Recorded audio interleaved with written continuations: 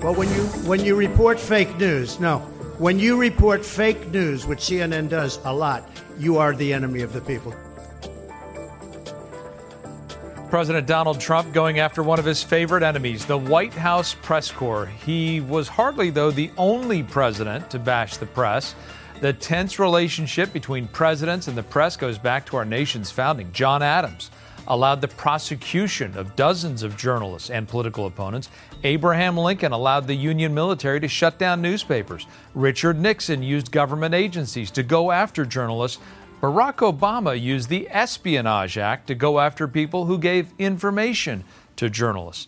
And every president has tried to use the press amidst a tense relationship between reporters seeking information for the public and presidents seeking to push their message and shape their image. All of it is explored in the new book, Clash: Presidents and the Press in Times of Crisis. I'm delighted to welcome its author, Associate Professor at the Medill School of Journalism at Northwestern University, John Marshall, to Frank Buckley Interviews. Professor Marshall, welcome, and thanks for coming on the program. Oh, thank you, Frank, for having me on the show. I'm looking forward to our conversation. As am I. Let me start with President Trump, because we started there with that video a moment ago. He was so adversarial with the press, unless, of course, you were with Fox News or one of the pro-Trump media organizations. You write that he torched the norms of presidential conduct when it came to the press. What do you mean by that? That's right, Frank. Other presidents certainly were grumbled about their press coverage, sometimes lashed out at the press. Richard Nixon specifically made discrediting the press part of his strategy, but Nixon sent other people out to do it. Nixon himself wouldn't say much publicly about it, but he sent his vice president, Spiro Agnew, out to make speeches. He used the FBI to go after people in the press. He used the IRS to go after journalists he liked. But most of what Nixon said about the press, he said behind closed doors to his aides. Trump took that strategy of using the press as what Nixon called a useful enemy, and Trump made it very public and really made it a core of his political identity. We heard him calling Jim Acosta from CNN an enemy of the people. And I happened to go to Berlin, I guess a couple of summers ago. And I went to an exhibition there that sort of tracked Nazism. And part of it was how the press was treated. And the phrase that jumped out at me from that exhibition was enemy of the people. Did that surprise you when you heard it addressed to people in the news media? It certainly did. Other presidents, again, you might have been angry at the press, but they would speak about the importance of the press in terms of the First Amendment and being crucial and essential to our democracy. Donald Trump never said anything about the press being essential to democracy, but instead used the terms, as you said, enemy of the people, which wasn't just used by the Nazis. It was a term that Stalin used in the Soviet Union. Chairman Mao in China used something similar. So dictators, authoritarian rulers, one of the first things they always do is go after the press and try to intimidate it and sometimes shut it down. I do think that there were some people in the public who felt a certain amount of satisfaction with the president going after the press. And I think sometimes we forget that the press is there trying to ask the questions that the members of the public don't get a chance to ask the president. Right. When the journalists are doing their job, they are asking the sort of things that are on the public's minds and addressing concerns that people have and making sure that people in power, like presidents, members of Congress, or local leaders, address the concerns of the public. But Trump and going back to Richard Nixon, sort of casting the press as an enemy of the people, as a big institution that people should be concerned about in the same way they might be concerned about other big institutions. So Trump, at least with his base, was very effective at sort of turning the role of the press around, calling it fake news, and having a lot of the people who liked him also dislike the press at the same time. What do you say to those people who say, you know what, it's okay to keep the press in check? Sometimes they do go too far, and that in this case, President Trump was doing, quote, us a favor by doing that sort of thing. What do you say to those people who say, you know what, sometimes the press goes too far? Well, I think it's important to keep keep challenging the press, and when reporters make a mistake, call them on it. If publications aren't doing a good job of covering an issue, calling them on it. If you think they're biased, call them on that as well. I think that's a good part of the give and take in a democracy. But that's very different than threatening reporters. That's very different from not allowing reporters to cover government events, which is something the Trump administration did several times. And it's very different than celebrating violence against reporters, which Trump did on a couple of occasions. Let's go back in history, and I mentioned John Adams, our second president. And I think we tend to romanticize the founding fathers and think about all the good that they created in helping to create this great nation of ours. But you talk about the fact that John Adams had an antagonistic relationship with the press. That's right, Frank. Adams, as our second president, was the first to really get criticized vehemently by the press, which was very partisan in those days. Adams's political opponents, Thomas Jefferson, James Madison, others in the newly forming Democratic Republican Party, which was challenging Adams and the Federalists, went after Adams very strongly, and Adams didn't like it. Jefferson actually describes a scene where Adams was so upset with how people were talking about him that he took off his powdered wig and began stomping on it in a fit of rage. But beyond that sort of own, personal fit of anger, his Federalist colleagues in Congress passed legislation called the Sedition Act, which basically made it illegal to talk or write anything that was highly critical of the president or the government. And under John Adams, after the Sedition Act was passed in 1798, more than 100 different people were prosecuted for saying things that were critical of the government. It's the kind of thing that we see going on in Russia right now as it relates to Ukraine. And let's fast forward then from John Adams to another person we tend to romanticize, Abraham Lincoln. He was president at a time of civil war, and as part of his effort, he shut down some newspapers, or at least allowed the army to shut down the newspapers. And I wonder, in a time of crisis, which is what you're writing about with these presidents, is there any moment at which a president is justified? And was Abraham Lincoln and the Union Army justified in shutting down newspapers?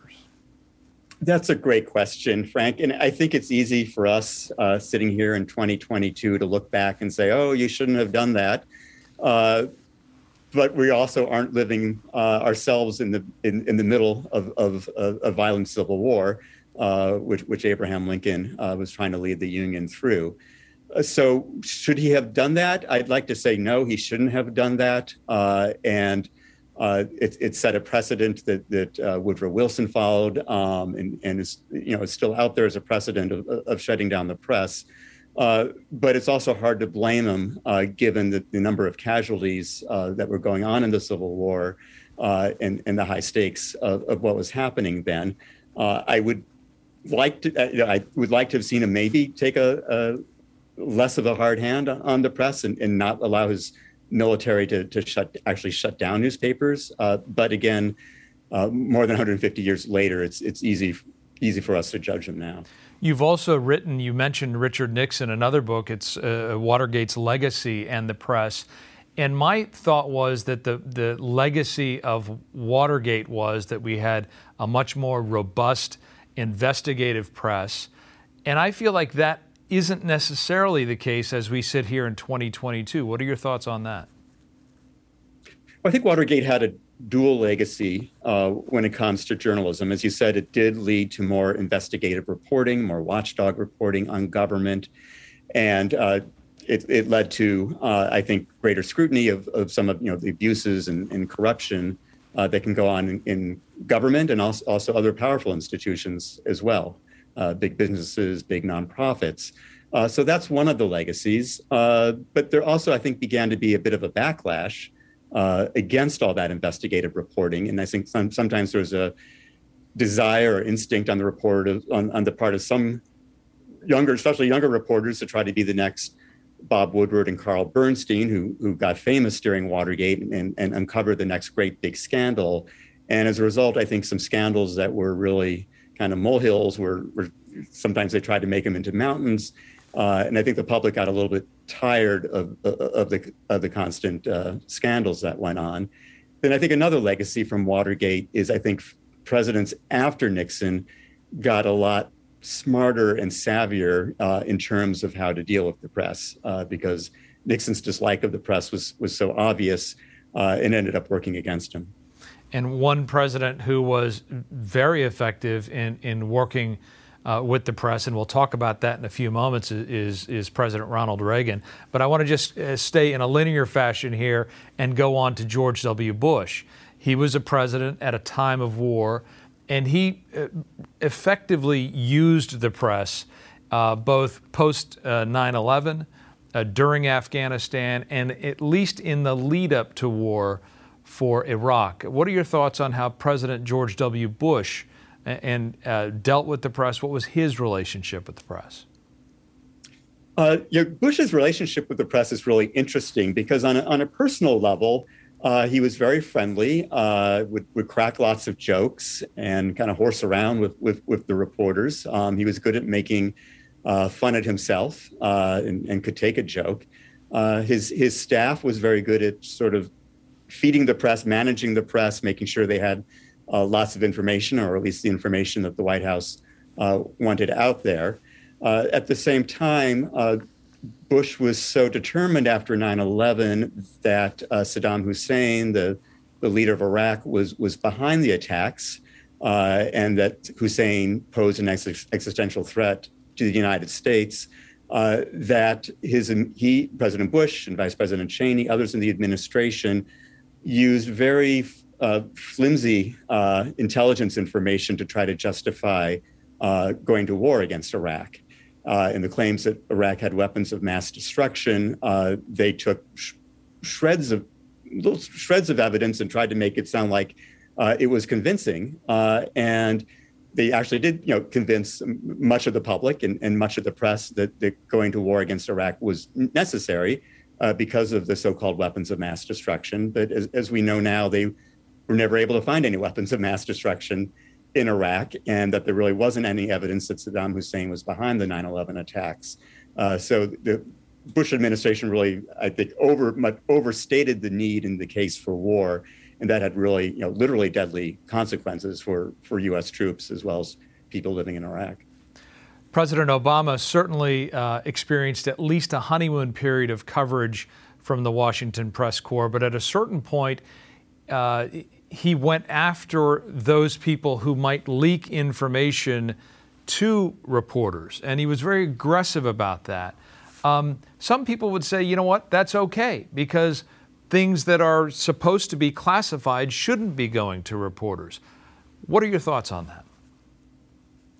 Well, first of all, the government's default now is to classify and say pretty much everything is secret, especially when it comes to anything involving foreign policy. And there's a much larger magnitude of information that is being kept from the public.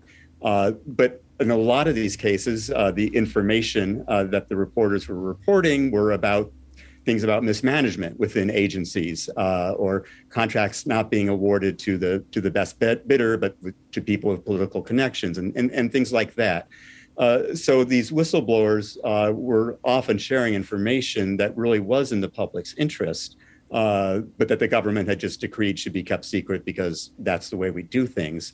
And if you start going after whistleblowers and intimidating them and even arresting them imprisoning them, it makes it much more difficult for journalists and therefore the American public to know what their government is up to. And I think we need that in a democracy. Yeah. On that point, we are going to take a short break. And when we get back, we'll return with the author of the new book, Clash, Presidents and the Press in Times of Crisis, John Marshall, when we come back.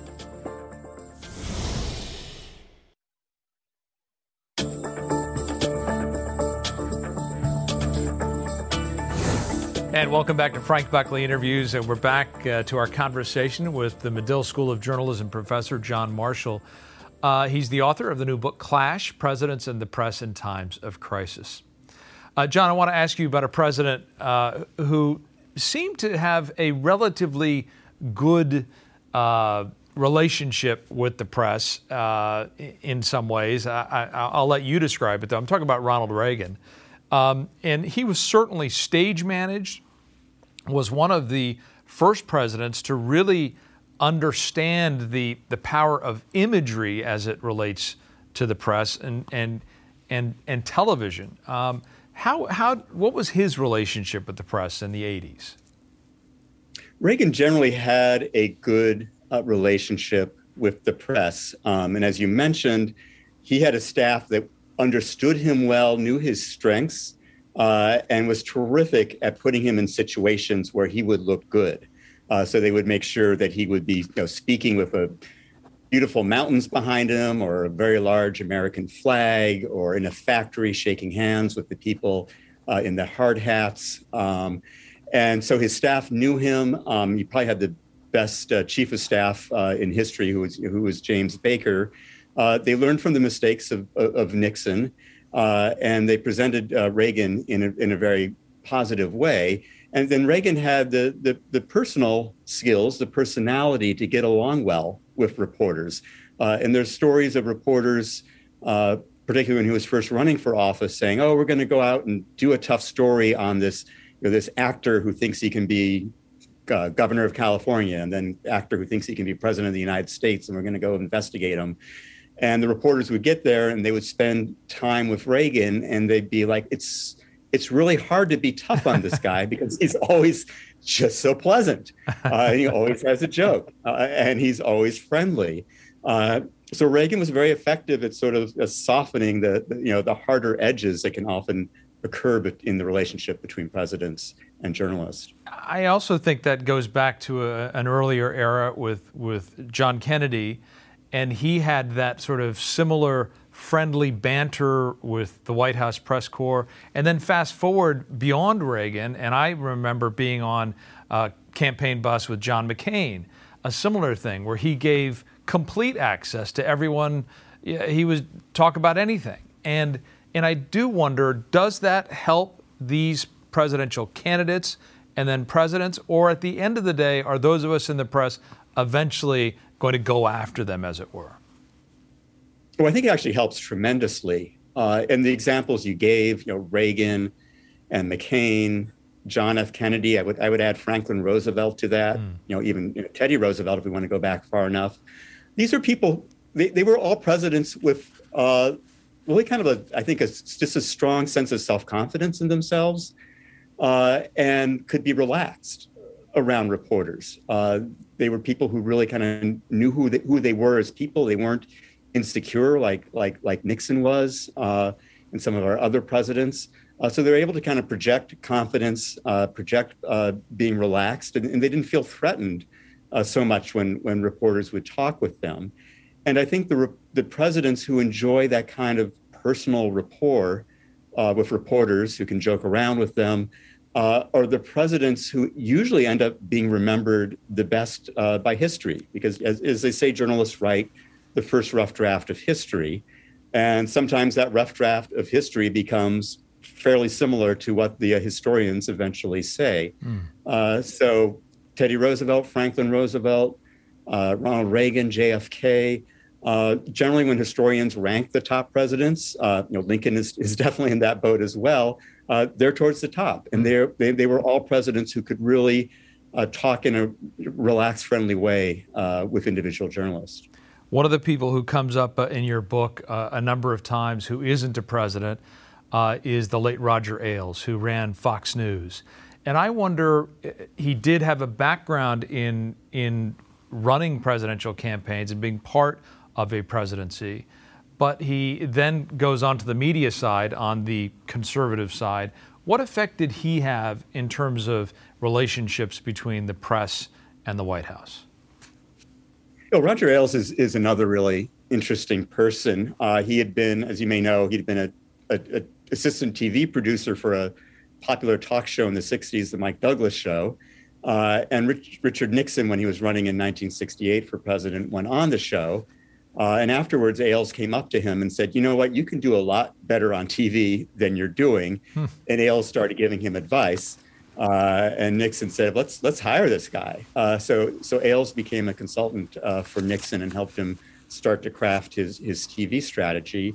After that, Ailes went on to advise other Republican politicians. He advised Ronald Reagan when Reagan was doing his presidential debates. When he was running for office, he advised George H.W. Bush, the first President Bush. And then Ailes was working for MSNBC before MSNBC was known as a liberal news outlet. And there was an opening at the top of MSNBC. Ailes thought he was going to get that job. He didn't. He was very angry about it. He stormed out of MSNBC and said, I'm starting my own news network. And he worked with Rupert Murdoch, who already owned a bunch of newspapers. And they launched Fox News specifically with the goal of being a conservative voice on television, and really to imitate to some degree what was already going on in talk radio with people like Rush Limbaugh, who were being very successful at attracting large audiences by being openly partisan with their politics. And Ailes and Rupert Murdoch decided they could do the same thing with Fox. And conservatives would say, look, we finally had a voice at the table. And liberals, and maybe people who are not liberals, but people who feel that the media should not take a point of view, felt like there was a danger in Fox News, and there's an ongoing danger in Fox News. What are your thoughts on that?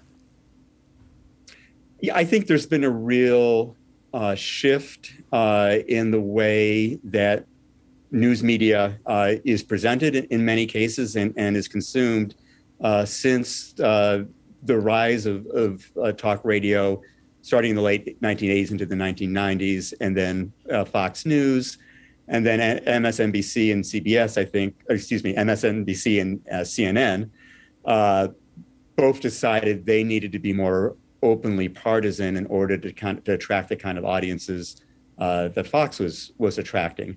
And I think there's a danger in that if people are only consuming a news media that fits their pre-existing beliefs. And I know that Ailes and others made the argument that the news media had been completely dominated by liberals before that, but I don't think that really holds up to the evidence. When Richard Nixon ran for re-election in 1972, he was endorsed by over 70% of newspapers. Only 5% endorsed his opponent, George McGovern. And that might have been one of the biggest gaps in terms of endorsements. But for many decades, a large majority of newspapers were endorsing Republican presidential candidates rather than the Democrats. And certainly Time magazine, which was the leading news magazine at the time, tended to lean conservative, as did Reader's Digest, which was the most read magazine in the country. Out where you are in Los Angeles, the LA Times through the 1960s tended to be more Republican. I don't think that's any longer the case. But at the time that Ailes and others were complaining about how liberal the news media was, where I am in the Chicago area, the Chicago Tribune was traditionally a Republican newspaper. Mm-hmm. Wall Street Journal, traditionally a Republican newspaper. There was plenty of examples of conservative news media before Fox News. And I think the complaints that the news media was completely in the hands of liberals really doesn't hold up to scrutiny. Let's talk about the current president, Joe Biden. Here's an analog guy, if you will, in a digital world. And I just wonder, what's your sense of how he's being treated? Is he being treated fairly? Are people treating him with kid gloves? Are they being too tough on him? What are your thoughts? I think they're treating him in generally the way the press should treat presidents. They are challenging him on things like the Afghanistan pullout, plenty of coverage and criticism of how that was handled, coverage of concerns about rising inflation, certainly criticism of how he's handled the COVID crisis. And that's what reporters should raise the tough questions and challenge presidents. I think we're also seeing at the same time a phenomenon that really happens with every presidency, which is there's a lot of focus on the horse race, on who's up, who's down on a particular day, rather than look into the substance of policies, look at who's backing it, who's not backing it, what are its chances of passing, how's it going to affect the midterms. And I think we saw that with the Build Back Better plan, where I learned as a reader a lot more about how it might be affecting Biden's poll ratings and how it might be affecting individual members of Congress than I did about what was actually in the plan and whether it was good or bad and how it might affect certain people. So I think we're seeing that now. I think we've seen that with other presidents. Yeah. All right. One more break, Professor. And when we get back, we'll continue our conversation with the Professor of Journalism from Medill, John Marshall.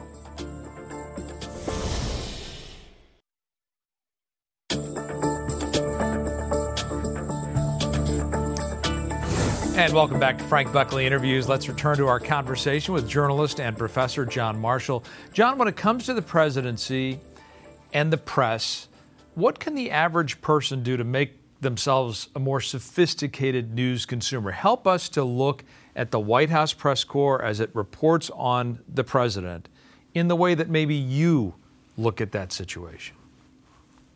Well, that's a great question, Frank. I would suggest for people to try to follow people in journalism, news outlets that they don't normally follow or watch, just to get a taste and a sense of what different perspectives are saying.